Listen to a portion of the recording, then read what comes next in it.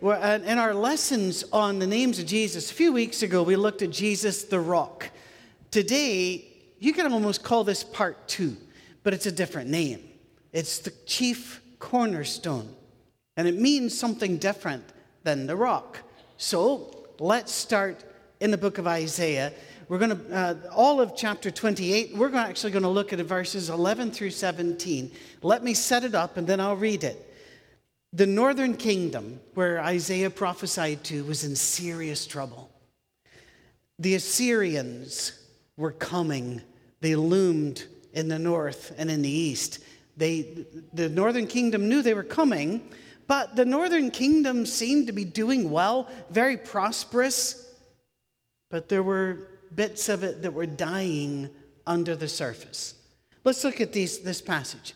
Very well then, with foreign lips and strange tongues, God will speak to this people. He's going to use another nation to teach them. To whom he said, this is the resting place, let the weary rest, and this is the place of repose. But they would not listen. So then, the word of the Lord to them will become, do this, do that, a rule for this, a rule for that, a little here, a little there, so that as they go, they will fall backward. They'll be injured and snared and captured. Therefore, hear the word of the Lord, you scoffers who rule this people in Jerusalem. You boast, we have entered into a covenant with death. With the realm of the dead, we have made an agreement. When an overwhelming scourge sweeps by, it cannot touch us. We've made our lie a refuge and falsehood our hiding place. So this is what the sovereign Lord says. See, I will lay a stone in Zion, a tested stone, a precious cornerstone for a sure foundation. The one who relies on it will never be stricken with panic. I will make justice the measuring line and righteousness the plumb line. Hail will sweep away your refuge, the lie, and water will overflow your hiding place. I don't know of any more contemporary book in the Bible than Isaiah. It seems, no matter where I dip into Isaiah and read, it answers the headlines of the day.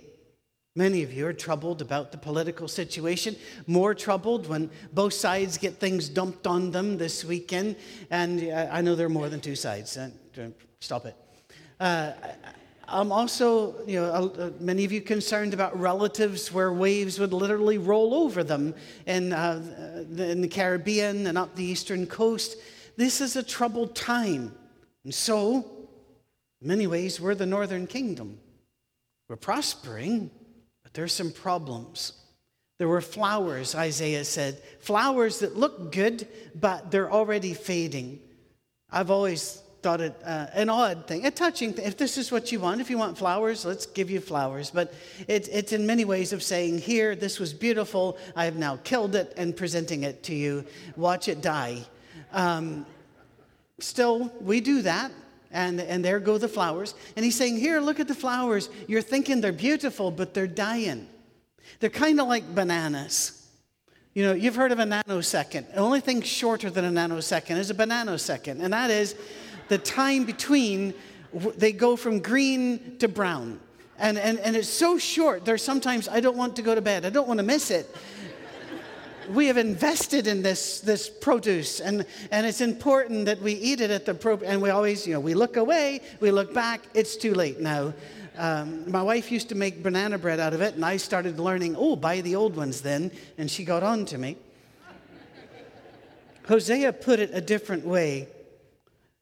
His hair is sprinkled with gray, but he does not notice. In other words, there's death coming in, and you're not paying attention. You're not aware. It's going quickly. The storm is coming. Its ferocity and its direction, wow, that's up to God, but it's coming. It'll be a surprise. And so God uses terms all through this passage like hailstorm, destructive wind, driving rain, flooding downpour, throw it forcefully to the ground, trampled underfoot. The nation will be swallowed. And in that time, God says, only a few people in the nation will be able to stand. And the only thing these people will have in common is that God is their God, that He is their Lord. Only they can turn back what is coming to the gates of the city. They're spiritual leaders, and I don't know if you noticed it or not, but God gets a bit sarcastic about their leadership in this. They had made an ally of Egypt. Egypt worships dead and the god of the dead and the like, and so he said, you've made a covenant with the realm of the dead, but the dead can't save you from what's coming. The spiritual leaders were not spiritual and not leaders. They answered, Scripture says, out of their drunken state. We need to talk about drunken state. Drunk in Scripture means overfilled. It doesn't always mean what we mean when we say drunk. When we say drunk, we are referring to overindulging in alcohol. And the Bible, it's overindulging in anything. It is having closets full of the world's stuff and still looking for more. It is overeating. It is gluttony. In fact, the word gluttony means more than overeating in Scripture. It can be overwork. It can be having too much money, too much house, too much stuff, too much anything. It is becoming drunk, overfilled with the things that the world has on offer. And the spiritual leaders were drunk. They'd had it all, and they wanted more. They complained that Isaiah was making too many rules and restrictions for them. But did you notice, did you see what God said? God said, I created for you a place to lie down, and you refused to lie down. And so, that's the way it's going to be. We're going to have a rule here and a rule there. We're going to make this, we're going to do that. That's what happens if you don't just get in a relationship with God and let him be your God. Then he has to jump in and do a bunch of rules. Remember Psalm 23? He makes me lie down. God wants you to rest and rest in him. The world wants you to constantly scurry, needing more. I gotta have more, whatever the more is. God says, rest. A couple days with our granddaughter reminded me that when I was a little kid, I did something very foolish. I've never confessed this before. Here we go. I fought naps. I rejected nap time. What was I thinking? Sometimes you have to make them lie down, don't you? God says, you lie down or I'm going to have to put in the rules. Well, this is the litany of most of us today. We would rather not have all those rules. We don't also want to lie down where God wants us to lie down. We would rather just be who we want to be. And if you take a look, there's those verses again. Very well then, with foreign lips and strange tongues, God will speak to this people. To whom he said, this is the resting place. Let the weary rest. And this is the place of repose. But they would not listen. So then the word of the Lord to them will become, do this, do that, a rule for this, a rule for that, a little here, a little there, so that as they go, they will fall backward. They will be injured, snared, and captured. Why? Because you can't live by rules. Think about it this way. Have you ever played golf? There's no need to, but have you ever? There's nothing about the act of swinging the club that's natural. Nothing about it at all. And when I swing, my golf swing could best be described as man putting on shirt while being attacked by bees. Right? So there's nothing natural about the thing at all. But if you want to ruin somebody's swing, all you have to do is give them a hint. Don't worry about the water. That's all you need to do. Or, just a question, do you hold your breath when you swing or do you breathe out on the way down? Just asking. And all of a sudden, they don't know anymore. They're hyperventilating. You win the hole. Why? Think of it this way. You've got a little boy or little girl playing ball. And you're going to teach them to catch the ball. So you throw it up high in the air. And then you say, now gauge it and move forward or backwards as necessary. Allow for the wind. They're going to miss the ball. Because you've put in rules. And when you put in rules, what do? People stumble and fall. God says, that's what you want? then you're going to fall. And yet, God said there is a safe place, and they wouldn't come to it. Story is told, and it may be a preacher story, it may have never happened, but it's a story I've heard a lot, so I'm going to tell it too. There are ferries across the Great Lakes, and the Great Lakes, especially Erie and a bit of Superior, have a lot of rocks there. And the story's told that a ferry was going across, and a lady looks out and she sees the tops of rocks breaking through the surface of the water. She gets a bit concerned. She goes to the captain, and she goes, "Do you know where all the rocks are?" And he says, "No." That did not comfort the girl. He said, "I don't need to know where the rocks are. I just need to know where the safe passage is. I don't need to know all the ways the world can go wrong. I just need to know who to trust." God says, "Trust me." But they had trusted their riches, their position, their history. They thought they had a better idea than God did. Does that sound familiar to most everybody in the room? Ahaz, to whom this is directed, refused Isaiah's call to faith. He chose to ally with Egypt instead, that realm of the dead. His faith was shallow. It was secular. It was a secular faith. It was based upon succeeding in this world by this world's terms. So God offered them their choice of rock. We'll read first out of chapter 8 and then chapter 28. Chapter 8, verses 14, 15. "He will be a holy place for both Israel and Judah. He will be a stone that causes people to stumble and a rock that makes them fall. And for the people of Jerusalem, he'll be a trap and a snare." Now, out of the next chapter 28. Oh, I'm sorry, we're still here. "Many of them will stumble, they'll fall and be broken, they'll be snared and captured." Now let's go. Thank you. "This is what the sovereign Lord says. See, I lay a stone in Zion, a tested stone, a precious cornerstone for a sure foundation. The one who relies on it will never be stricken with panic." So you have your choice of stone. You can go to one which is going to trip you up and smash you, or you can go to one that will give you a safe place to stand. And here's the kicker. It's the same person, Jesus. I think I've told you this story before. I had a person once said, "You know, I heard you tell that story 10 years ago at a certain place. You know, I've only had one life. I can't tell the other ones. You know, when I was born in a log cabin in Iowa." No, it didn't happen. So I have to tell you the stories I've got, right? We were a missionary family. And my dad's Scottish, therefore money very tight. And even if it weren't, he was going to act like it was. So the vacuum cleaner broke.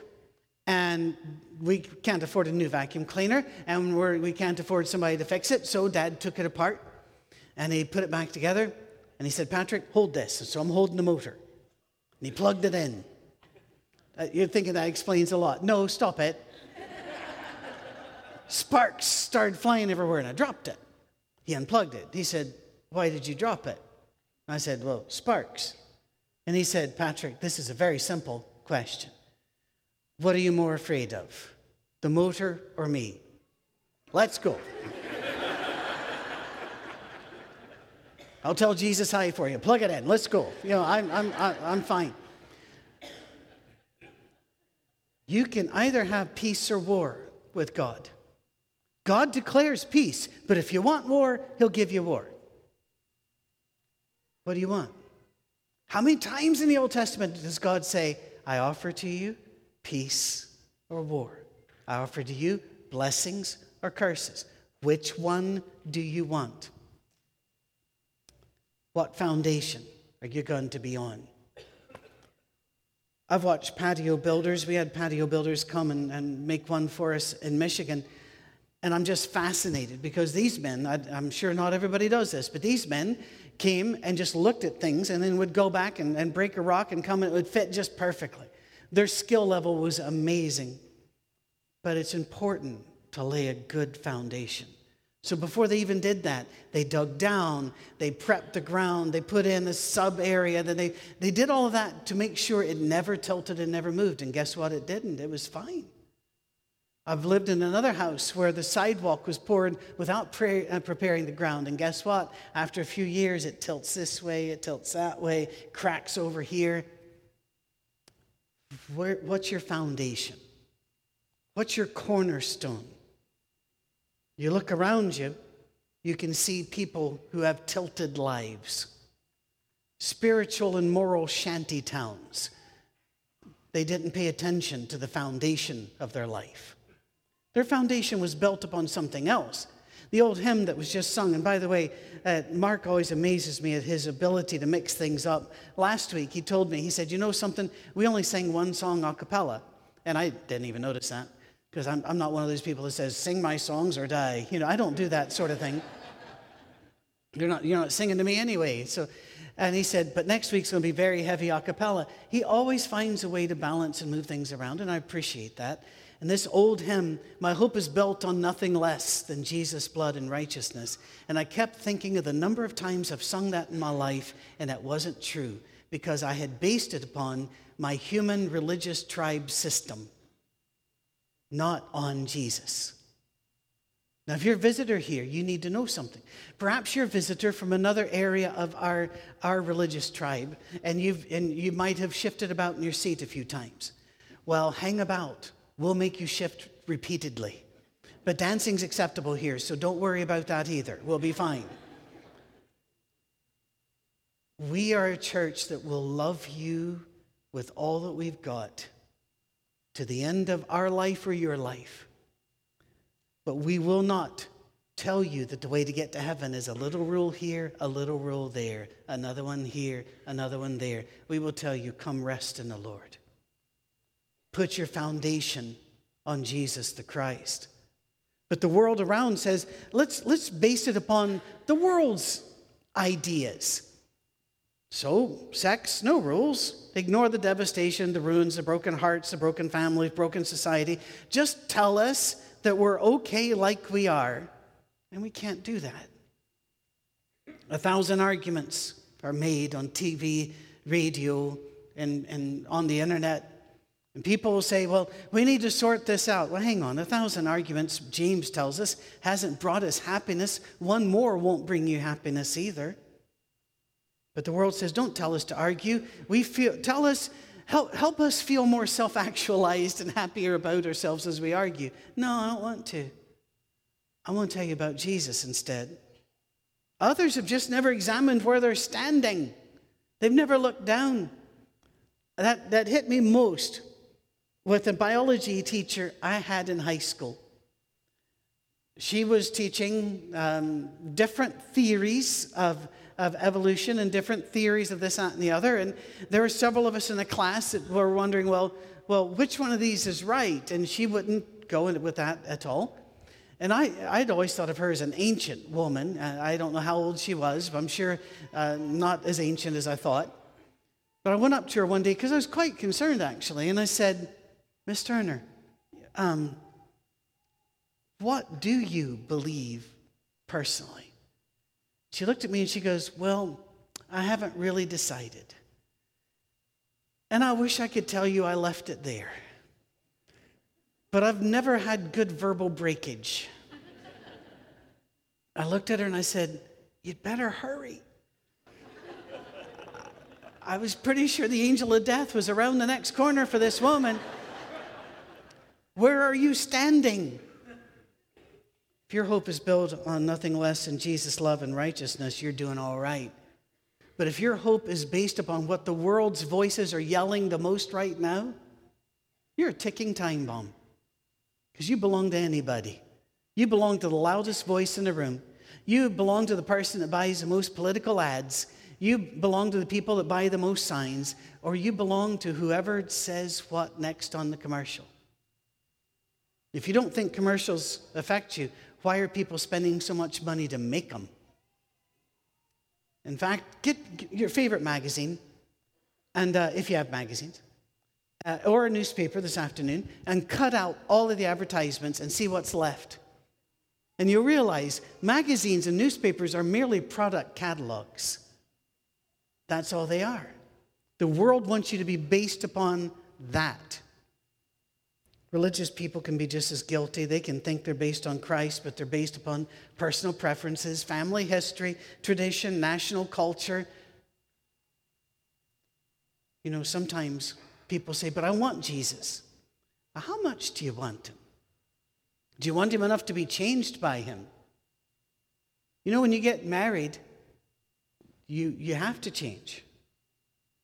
Have you ever noticed when people write their own vows, sometimes it goes a bit wrong?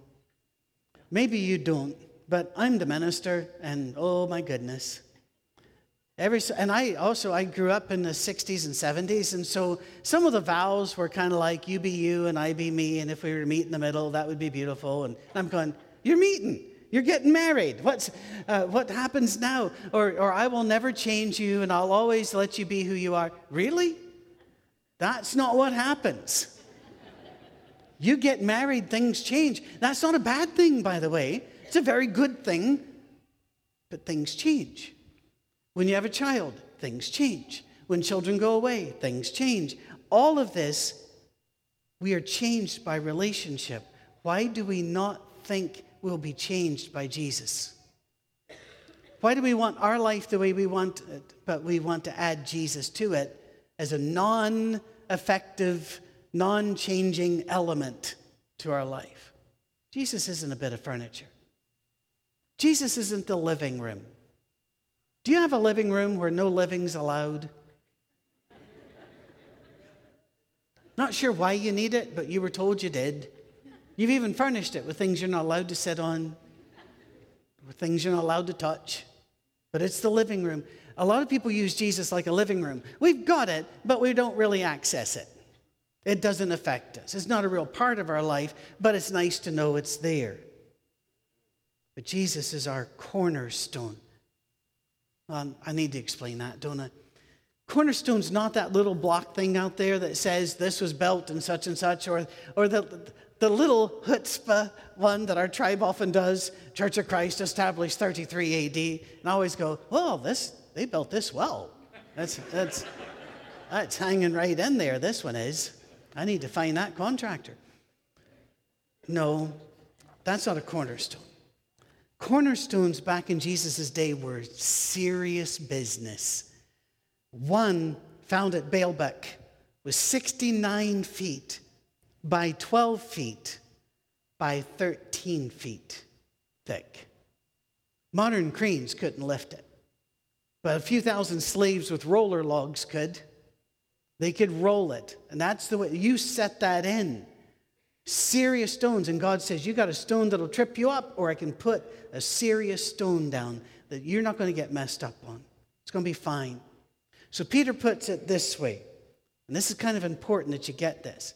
As you come to him, the living stone, that's a phrase we're going to come back to, rejected by humans, but chosen by God, precious to him, you also, like living stones, are being built, that's very important, into a spiritual house to be a holy priesthood, offering spiritual sacrifices acceptable to God through Jesus Christ.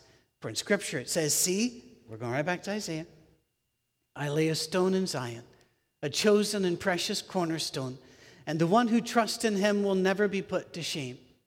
Now, to you who believe, the stone is precious, but to those who do not believe, back to Isaiah, the stone the builders rejected has become the cornerstone, and a stone that causes people to stumble, and a rock that makes them fall. They stumble because they disobey the message, which is also what they were destined for. In other words, that's where they were headed. That's the way they live their life. Often people say, how did I get here? Because you aimed your life there. You made conscious decisions, and that's how you got there. Nobody wants to hear that. I don't want to hear it, but it's true. And telling ourselves the truth is hard sometimes. But I want to talk to you about living stone. If there are geologists in the room, we should have had them up here to talk about this. Some stone moves. We refer to it as a living stone. Now, whether that was what is being referred to here, I do not know. It could have just been Jesus is living and he's our stone and we're to live our lives like that. That could be it. But when I read this, I smile because some rock flows. Now, it's quite slow. But we're also being built up. And frankly, God's taken his time with me. How about with you? Paul talked about taking 20 years to get him to a point. Right, Paul? Hey, I'm right there with you, brother. God cannot teach you. In fact, I even talked to him about it. I said, Lord, help me be a better man, but do it slowly and gently. because I bruise and break easy. And God has always honored that. Let's do well. Let's be living stones. That stone, he's the character for who we are to be. When you have a big cornerstone, we would have called it a foundation slab. Our language is different. When you make that, you fit the stones to it, not to each other. You understand what I mean? We don't fit to you and me. We fit to this. All of us fit to the stone. We have to be based upon the stone, shaped and smoothed until we look like the stone. And every so often, I can feel God's hammer and chisel in my life. Sometimes it's good. Often it doesn't feel good. But understanding this is how he gets me where he needs me in his place, in his kingdom. We should never be satisfied with anything less. The world's acclaim, riches, full closets. No. We want to look like Jesus.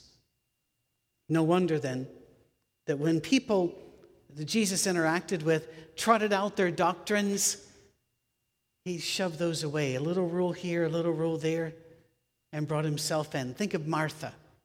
Martha at the grave. Mary and Martha both had difficulties with the grave of Lazarus. They had difficulties with this. And Jesus looks at them and says, he will be raised. Do you believe it? And they say, well, I believe he'll be raised in the last day.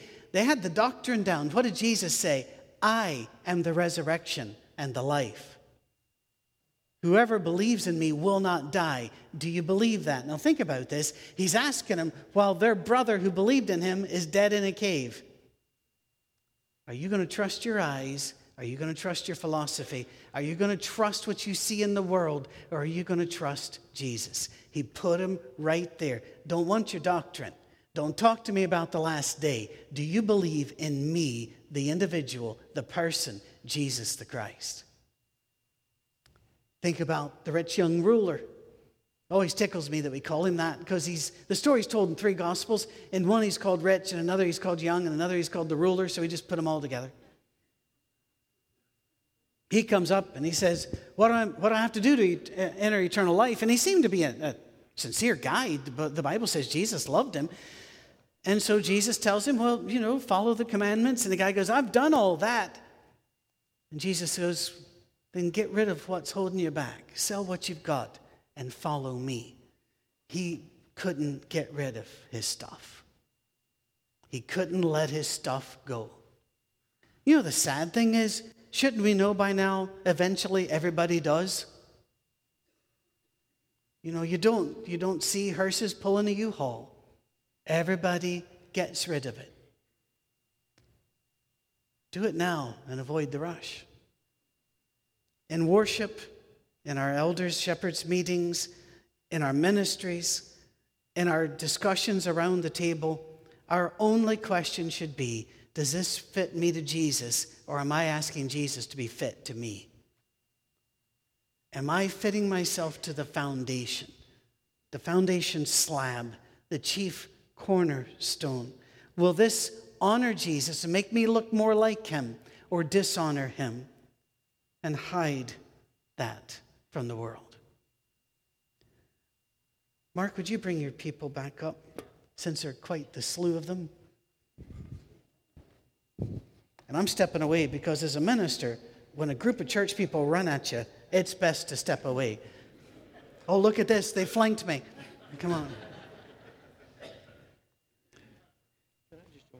Yeah, you can join me down. Can I join you and sing with you? Oh, look at that. He walks away. Would you stand, please? Just a little reminder. This is by no means certain, but right now scholarship seems to believe that we got it wrong about Joseph, the father, earthly father of Jesus, that he isn't what we would call a carpenter. In the last 50 years, really, when we find that word, it is applied to a stonemason, someone who cuts stone for a living. Jesus grew up the son of a stonemason, and Jesus is the chief cornerstone. And Jesus shapes our lives. I find that fascinating. I hope we get it all nailed down one day, but in the meantime, every aspect of our life has to be brought into submission to the will of Jesus. We must be shaped to him and not declare that he must be shaped to us. Is it difficult? Yes.